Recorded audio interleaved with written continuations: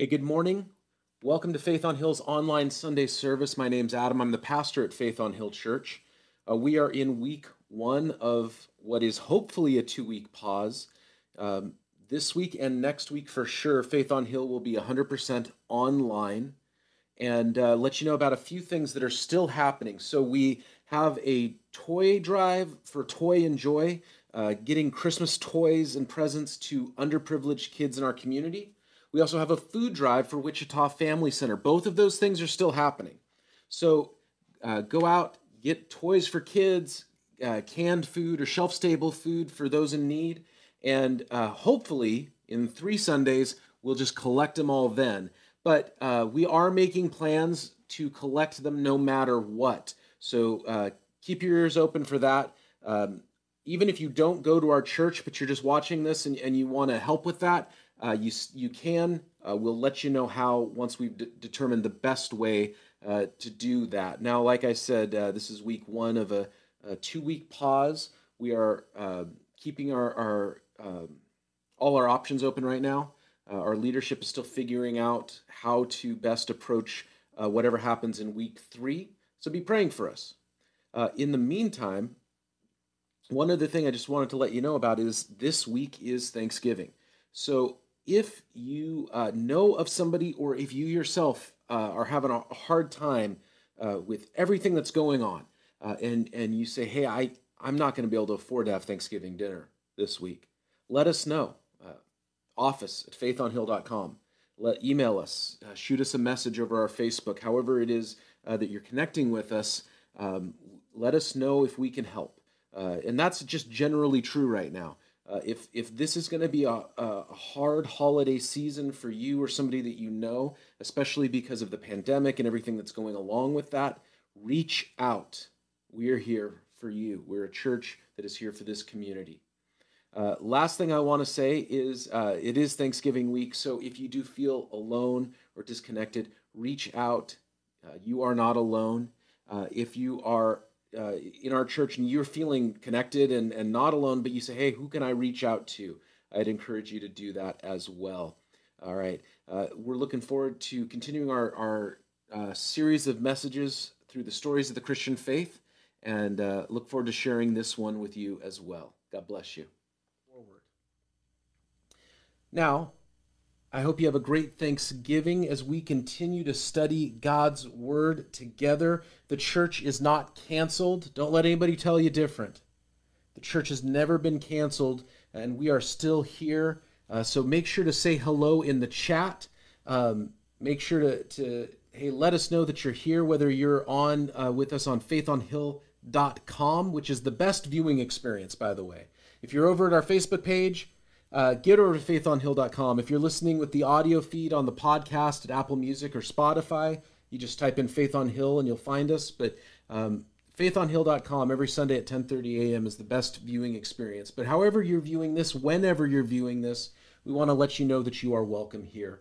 We have been telling the stories of the Christian faith. The stories that we tell, the stories that God tells, the stories that we actually live by. And this week we're going to be talking about the church. This is not a church history class, not a church history lecture. If you're interested in the story of how the church got from where it started to where we are now, remember a few weeks ago I had that stack of books that I said, hey, if you want some resources, check these out. If you are interested in church history, I would love to point you in the direction of some podcasts or some books or some blogs or whatever. I love history, and I specifically love church history, so I would love to point you in the direction of church history resources. But this morning I want to talk about where we are now. What do people say about the church as it is today? What does God say about the church as it is today? And what stories do we actually live by? Some people say that the church is a social club. Both Christians and non-Christians believe that. Non-Christians who are looking for a positive place for the church in society might say that the church is a social benefit. They might not use the word social club, but they would say that the church has a positive social benefit in connecting and networking people in community. There are older people who otherwise would not be connected with younger people if it were not for the church. And there are younger people who would not be otherwise connected with older people if it were not for the church. Or the church has a positive social connection in looking out for the poor, or helping people to stay out of poverty. I actually have found in the last few years, one of the ministries of our church has been helping to keep people out of homelessness. Some churches are very focused on helping the homeless, and for whatever reason, I have found that some of the things behind the scenes, and we don't, because of people's privacy and people's dignity, we don't make a big deal about it, but behind the scenes over the last several years, God has put us in position to help people stay out of homelessness. And so non-Christians looking for a positive view of the church will say, yeah, church has a social purpose. Christians might look at the church, and they may not use the word social club, but that's how they seem to view it. It's almost like their own private clubhouse. We built this building, we maintained this building, and everything is geared towards the interest of the social club that we call a church. And new members, they're not as important. We have to make sure that older members are taken care of. And I don't just mean older members in age. I mean people that have been here a long time. You could be a brand new member and be, the oldest person in the room. But if you're in your 40s, but you grew up in that church, you have higher standing because it's a social club.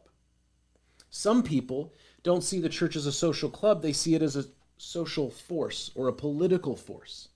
And it's interesting, churches that tend to be on the left tend to speak in terms of social force, whereas churches that tend to be on the right tend to speak in terms of political force. What I mean by that is this.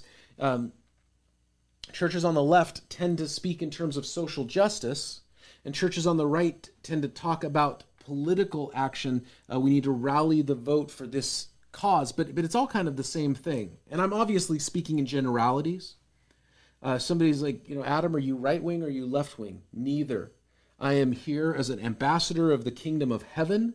I am here to preach the gospel of Jesus Christ and to teach the word of God to whoever would listen. But there's definitely a story that is told about the church as a political or social force, good or bad. Some people only see the church as representing the political view that they disagree with. Some people only see the church as forwarding a political agenda that they are in favor of. Others see the church as a business. I have found that non-Christians who don't like the church almost always will point to this tiny fraction of churches where the pastor wears a $5,000 suit, has a massive TV show or a private jet. Or they'll talk about the small church in their town that seems to run like a family business. And it's just a small group of people, but everything seems to be around giving jobs to the pastor or his family. Christians and non-Christians see the church this way, for good or for you would hope, or for bad, I guess. You would hope it would be all like, that would all be viewed as bad. But, some people see positive, I guess. Some people see the church as an outreach center. And when I'm just old enough to have been alive the last time Billy Graham came to Seattle. I grew up in Seattle, and I remember when the last Billy Graham crusade to come to the Pacific Northwest was. And that sort of crusade outreach style evangelism, Billy Graham, Luis Palau, Greg Laurie, has largely gone away. And I believe that it has been replaced by the outreach of established local churches. And I believe there are churches that when you look at how they structure their whole ministry program, it's essentially around gospel outreach in the same way that Billy Graham used to go from town to town and get a bunch of people together. They just stay in one town and get a bunch of people together. And I am all for gospel outreach. The problem comes when the church is only about gospel outreach and then never does anything with the people that have been saved. There's these saying, the church isn't just within these four walls, it's beyond these four walls, and I've said it. So don't think I'm knocking that statement. But what happens if you don't care about the people inside the building as much as you care about the people on the outside? In the same breath, there are those who see the church as a family, and that I use that wording a lot, that we are brothers and sisters in Christ, that we are adopted daughters and sons of the King of Heaven, that we are a family. At the same time, if you only care about the inside of the church, the family on the inside, and then you say, well, the people out there, they know where we are if they want to join us, and you don't have any concern about those who are lost and who are dying in their sins. I remember a couple years ago talking with leaders of a church, and they were talking about their discipleship or their Christian education program. And they said, we are ready, bring them on. We are ready to train up a new generation of Jesus followers. But they had no concern for outreach. And they had no concern for the lost. And their entire church program wasn't built around outreach. It was built around internal discipleship programs. And they had like a 5-stage discipleship program. But what happens when everybody in the church has gone through level 1? And there's no one left to take level 1 because they're not reaching people. What happens if they've gone, the whole church has been through level 5. You're all level 5 disciples now. But then there's nobody new to come and impart that knowledge or experience to. These are the different stories people tell about the church. It's a social club. Oh, it's a social force. It's all about outreach. No, it's all about discipleship. The church is a family. Now the church feels more like it's a business. But what does God say? God says this. Acts chapter 2. Jesus rose from the dead on Easter Sunday. He was seen by over 500 eyewitnesses. And then he ascended to heaven. And he told his disciples to wait in the city of Jerusalem. And he said, wait there to receive power from the Holy Spirit.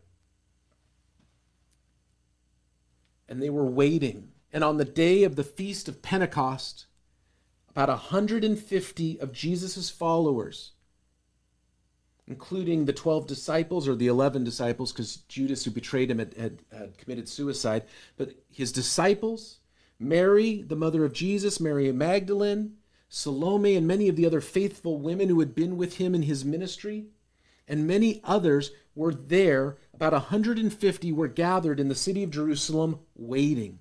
And the Holy Spirit descended. And the first gospel message was preached to a large crowd. And 2,000 people on that day alone gave their hearts to Jesus. They placed faith in Jesus and they became Christians. And the church was established. What does God tell us about the church? God says, I established it. In Acts chapter 2, why was there a church? Because God descended in power and he established it. And then at the end of Acts chapter 2, what do you see? You see all these people who had become Christians. They are gathered together. Acts chapter 2, verse 42, that they continued together in the apostles' teaching. That's Bible teaching, Bible study. They continued together in the apostles' teaching, in prayer, in the breaking of bread, and in fellowship.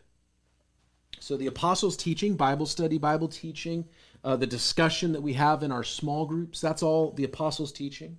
And in prayer, when we're in person, we put a emphasis on prayer in our service. In our small groups, we put an emphasis on prayer in our small groups. The breaking of bread probably means communion. So worship, communion. It might actually just mean a meal together. And pre-COVID and post-COVID, we will be eating together. And in fellowship, that we're connected with one another. But that establishment happened by God. So the story that God tells about the church is, it's my church. I established it. I started it. And God established the church because he had a mission, and he established the church for the purpose of fulfilling his mission. What is his mission?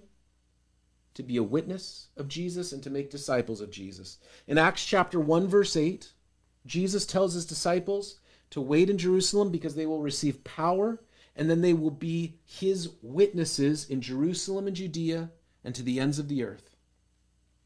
And what that means for us is that we are to be Jesus' witnesses in Milwaukee, Oak Grove, and Gladstone, in the greater Portland area, in Oregon, across the country, and to the ends of the earth. that we have been given this mission to be a witness. I was recently a witness in a deposition. It went well, by the way, for those of you who are praying for me, thank you. But I was recently a witness. What does a witness do? The witness just says, here's what I saw, here's what I know, here's the facts as I know them. And that's it. It's not my job to convince anyone. It's not my job to twist anyone's arm and say, you will believe me. I just gave my testimony. Somebody asked me recently, a friend of mine said, how do I share my faith? And I said, hey, you know what? I don't have a hard time telling people about my wife because I know my wife and I love my wife and I'm excited about my wife. I don't have a hard time telling people about my kids because I know my kids and I love my kids and I'm excited about my kids. And if I know Jesus and if you know Jesus and you know the love of God and you are returning that love, and if you are excited because of the work that God is doing in your life, it's not hard to tell people about that. But I don't know the answer about this question. You know what? Maybe I don't either. Somebody says, ask me a question about my wife, and I know probably more about my wife than just about anybody. But maybe there's something I don't know. You know, we've been, this next spring will be our 10-year anniversary. We've been dating for almost 11 years. We've been married for almost 10 years. We've known each other for longer. I know a lot about my wife, more than just about anyone. But there's always something new to learn or something I go, hey, I was thinking about this. Is this true about you? You know, my kids are always surprising me. I mean, I know more about my kids than anybody, right? And then they'll do something to totally shock me. And I go, that's interesting. Okay. They have a talent that I didn't know about. They have an interest that I didn't know about. They have an opinion that I was unaware of. But I know them and I love them and I'm excited about them, so I can tell you about them. So just because there's some piece of theology or history or understanding that you don't have about the Christian faith or about God or about our salvation, that doesn't mean that you can't be a witness of Jesus, because you know what Jesus has done in your life. And the more that you grow in your knowledge of Jesus, the more you can share. The second part of God's mission or his purpose, Matthew chapter 28, verse 16 through 20, Jesus says, make disciples. A disciple is not just somebody who's a fan. Hey, I like Jesus too. Yay, Jesus. A disciple is somebody who changes their life to be more like their master. If my master only wears blue socks, then I will only wear blue socks. If my master is only a fan of a National League baseball because he thinks the designated hitter is dumb, then I will be a fan of only National League baseball. Now, I don't think the designated hitter is dumb. I'm a big fan of the designated hitter in baseball, but that's beside the point. I'm making these silly examples to say that whatever my master is doing, I as a disciple am going to do or I'm going to emulate. And as a disciple of Jesus, what is Jesus interested in? I need to make that my interest. How is Jesus towards people? Then that's how I need to live towards people. And so the other part of the mission that God has given his church is to make disciples. We're not teaching people, this is how you behave at Faith on Hill. We're not teaching people, this is how you act like me, so that we just make little clones of ourselves.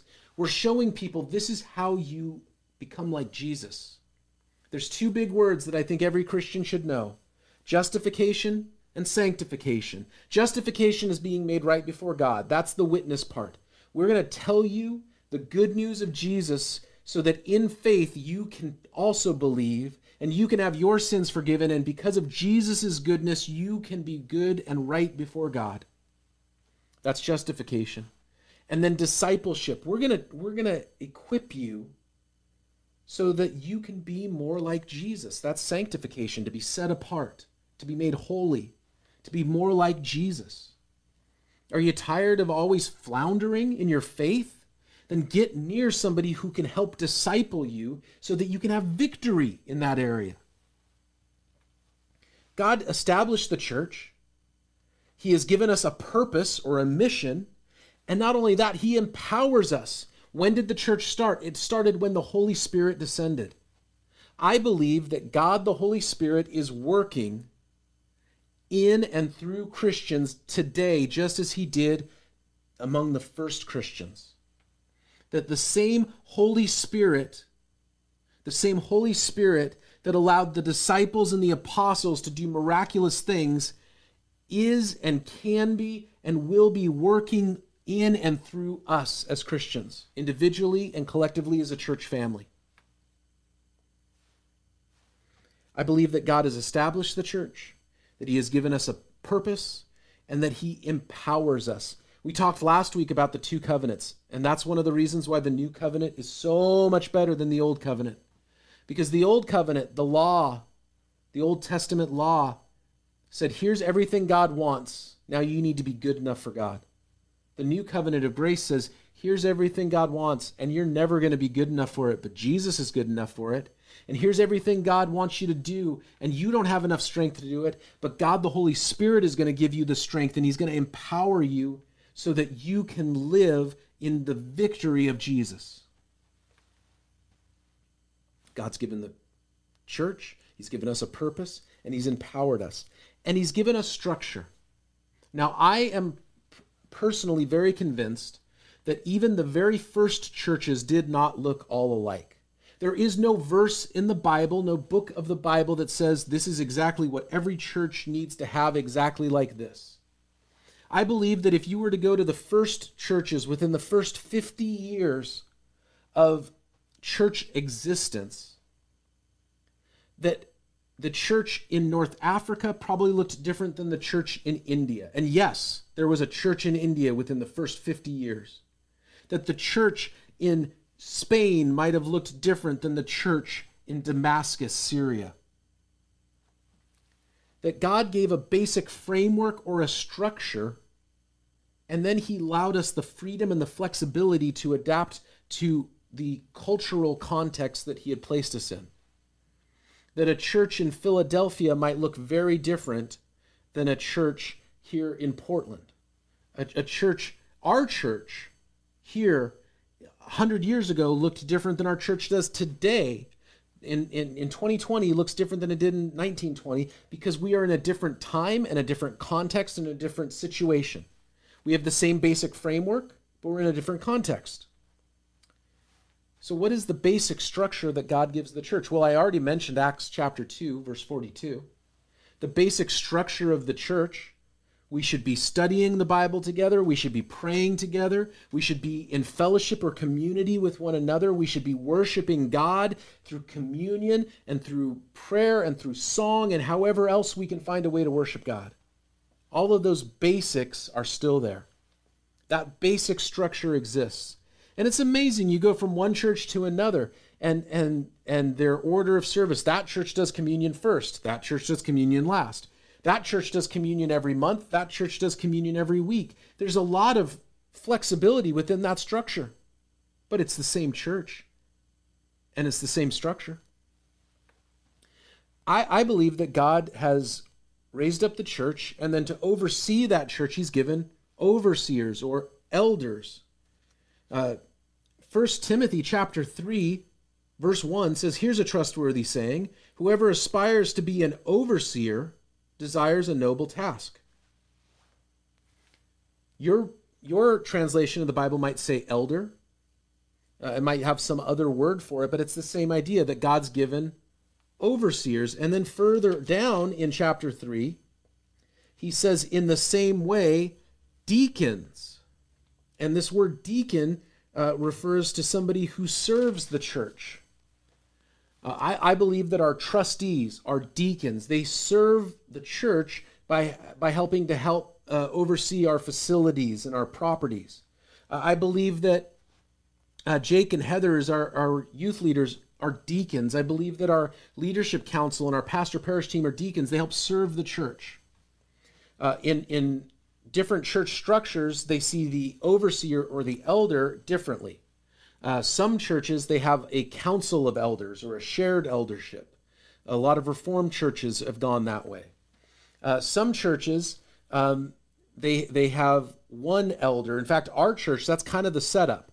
in our denomination's history is that there was the elders of the church, that's the pastors, and then the idea is that we're all overseeing all of the churches, and then and that made a lot more sense like 50 years ago when they would move the pastors every year or two. That was how it used to be, was that we have a superintendent, he's like the bishop, and he will assign the pastors every year. Now, in reality, there's no danger. Nobody was worried when we had annual conference the other week that all of a sudden Superintendent Randy was going to announce a new pastor for Faith on Hill.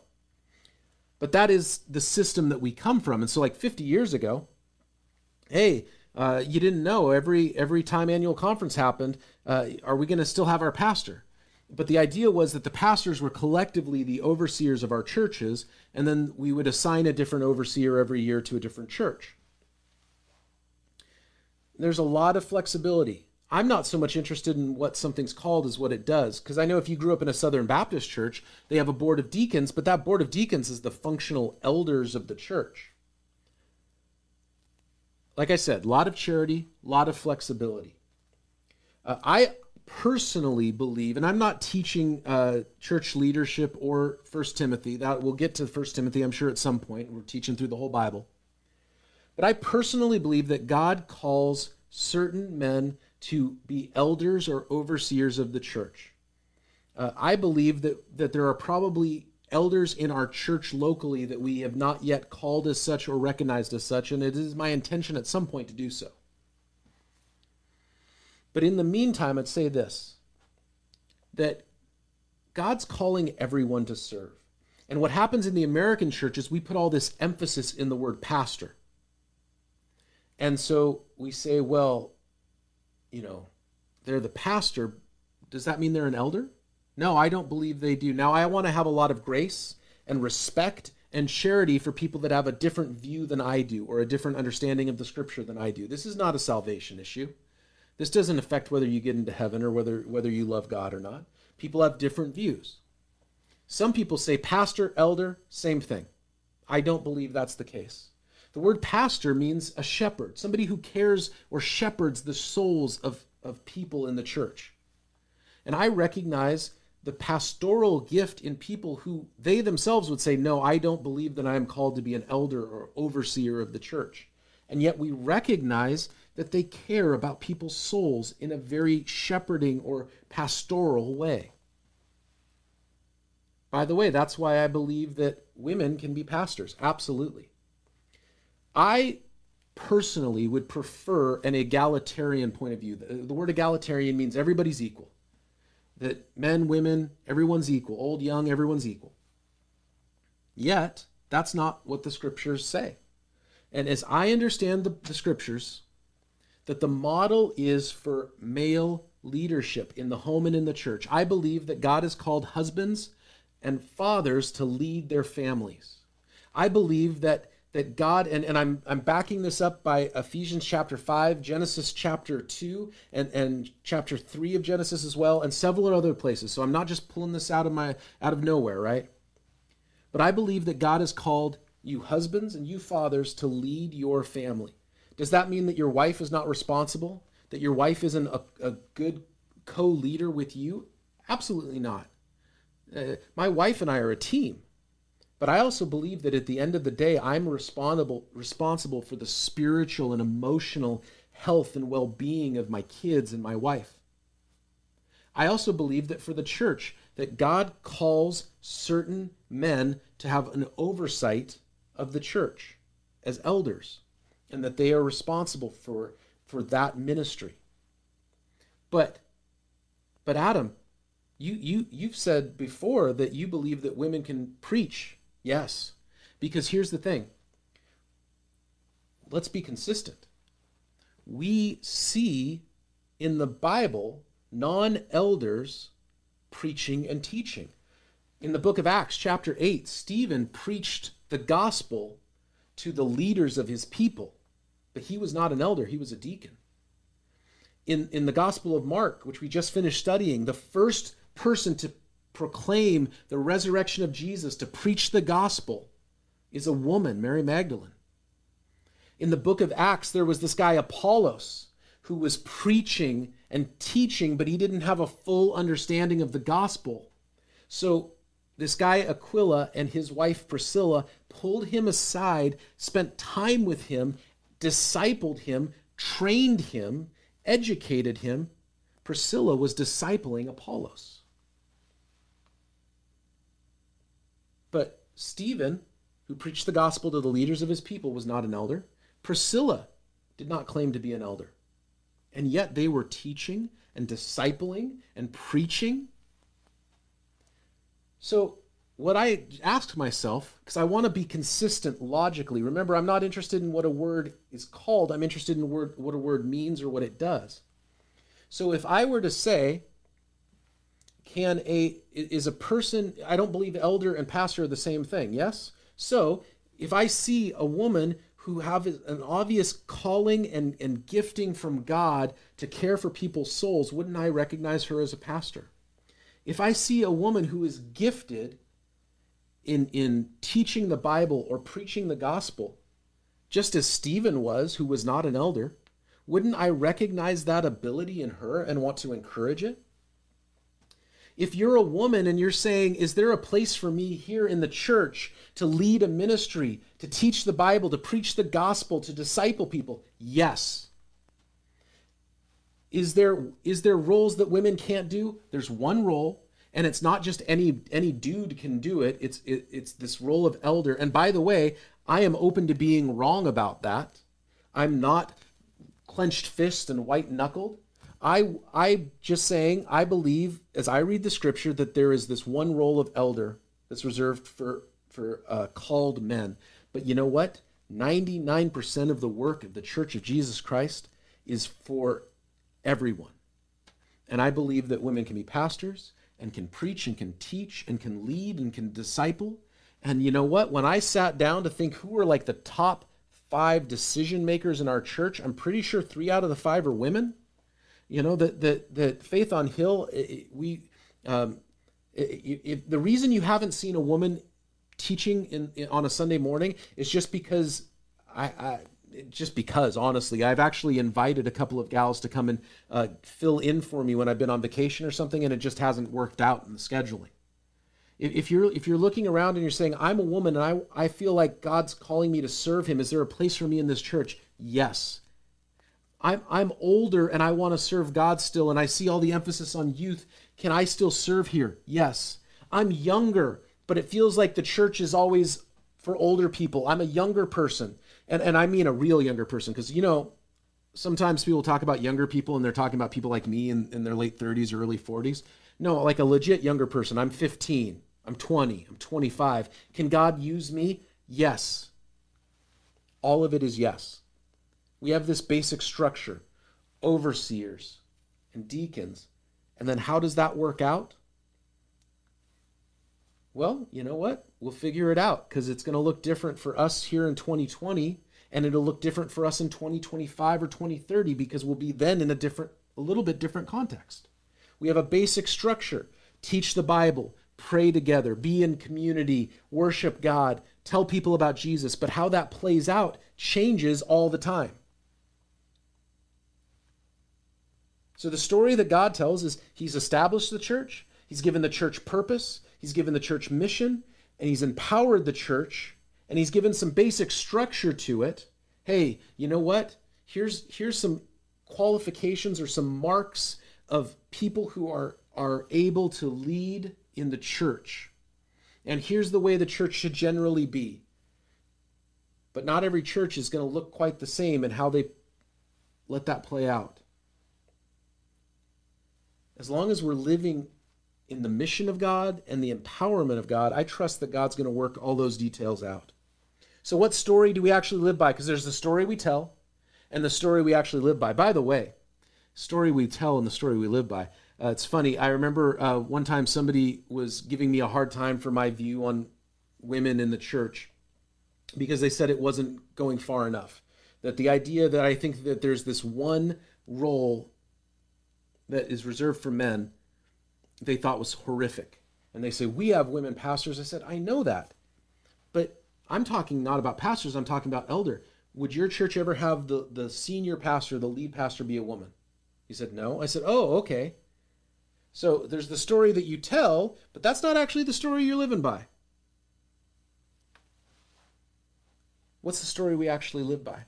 You know what? I believe some people live by the story of the mess. They look at the church and they look at all the problems. They look at the bad spots in the history of the church, or they look at the bad spots in the church as it exists right now, and they only see the mess and they only see the problem. Some people look at the system and they say, you know what? I don't like that the church isn't fitting my view of the system. You know, somebody came to one of our churches from a Baptist background. They said, where's your board of deacons? Well, we're not a Baptist church. You know, we have a leadership team. Oh, it has to have this. Well, does it? Some people look at the system and all they can see is the system and the style. And if it's not the style or the system that I'm used to, then I don't like that either. I think that we need to choose to live by the fix. That's Jesus. Yes, is there parts of the church or aspects of the church that are broken that need fixing? Absolutely. Are there systems or styles within the church that need adjusting? Sure. But Jesus is the fix for anything that's wrong because it's his church and we're living under his power. And if something's wrong, it's probably because we're not living by his power. But he's got the ability to change that. Do you have to go to church to be saved? No. But because I've been saved, I want to be where Jesus is and where his people are. And I want to connect with God's people. And so wherever God's people are, that's where I want to be. So for me, church has always been huge because I want to be where God's people are. Now I recognize that maybe you've had a bad experience.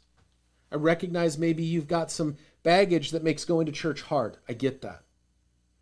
I'm not saying you know, if you're that person and you're watching online, I'm not saying you have to be, you know, if next time we're able to meet in person, you better have your rear end in that seat. What I'm saying is, overall, where are the people of God? That's where I want to be. And the people of God have always eventually kind of come together as the church. And I'll just tell you the truth. Even people that say, you know what, we don't want any of that tradition or any of that old religion, so then they just start meeting and one of two things happens. Either they fizzle out and they go back to established churches, or they establish a new church family. And then the same thing happens all over again. I'm just looking, where's Jesus? Where are his people at? That's where I want to be. And God's given me a work to do, and he's given you a work to do. And I want to do it together with you. I want us to be together, connected in partnership, you know, so that God's work in our community is happening together. I think we are better together. We are worse when we are isolated. And so as a church family, we partner together. And then as a church family, we partner with other churches, both in our denomination and locally, to say, hey, you know what? We're all part of the church. We have the same basic structure. We have the same basic mission, and how we're playing that out and how we're living that and how it's all working out might look different. But we know we have the same purpose and the same mission, and our power is the same because we worship the same God. You know what? The church is not perfect. The church has problems. All that's true. But the church is where Jesus is, and it's where Jesus' people are. And it's the structure that God has given us to carry out our mission, to be a witness in this world and to make disciples. And I wouldn't want to be anywhere else. I'm thankful to be your pastor. I'm glad that we are a church family. I wish we could be together this week, this Sunday before Thanksgiving, but I am so thankful for technology that allows us to stay connected through Zoom small groups, through texts, through whatever it is. And I'm going to say this. Thanksgiving is a hard time for some of us because it reminds us of people that we've lost or people that we want to be around but can't, and it's even more pronounced this year. If you are feeling low this week, or especially this Thursday for Thanksgiving, reach out. Let somebody know. And it doesn't have to just be if you're feeling down, but who do you know?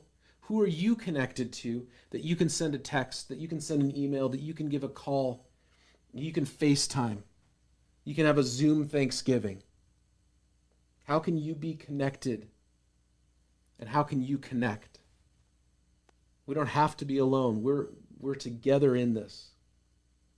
And however you are viewing or listening to this, whether you're with us during the premiere at 10:30 a.m. on a Sunday, or you're listening to this next Tuesday or whatever, you don't have to be alone. You can connect. God's given us a mission, and I'd rather do it with you than by myself, so let's do it together. Amen. God bless you. Have a great Thanksgiving. Hey, Pastor Adam here once again. I just want to say thank you for joining with us this morning for our Sunday service. If you haven't already, just say hello in the chat. We'd love to know who you are and that you're here with us this morning. We respond every Sunday morning to what God has been saying. And so God has been speaking to us. He's speaking to us through his word. He's speaking to us through the message. He's speaking to us through his Holy Spirit. And so we invite you to respond, and we respond in three main ways. We invite you to respond in worship. In just a moment, we're going to have a worship song. We invite you to respond in prayer. And if you don't sing at all during this song, but you just take time to pray either silently with yourself or with those that you're with, that is awesome. We also respond through giving. And this is not a plea for money. This is a way that people that go to Faith on Hill can worship the Lord through the giving of their resources and support the work that God is doing here. But we do encourage everybody to give. And I'm not saying you have to give to our church. Find somewhere to be generous with the blessings and the resources God has given you. God's given us everything, and so we can respond in worship by being generous. God bless you. Have a wonderful week.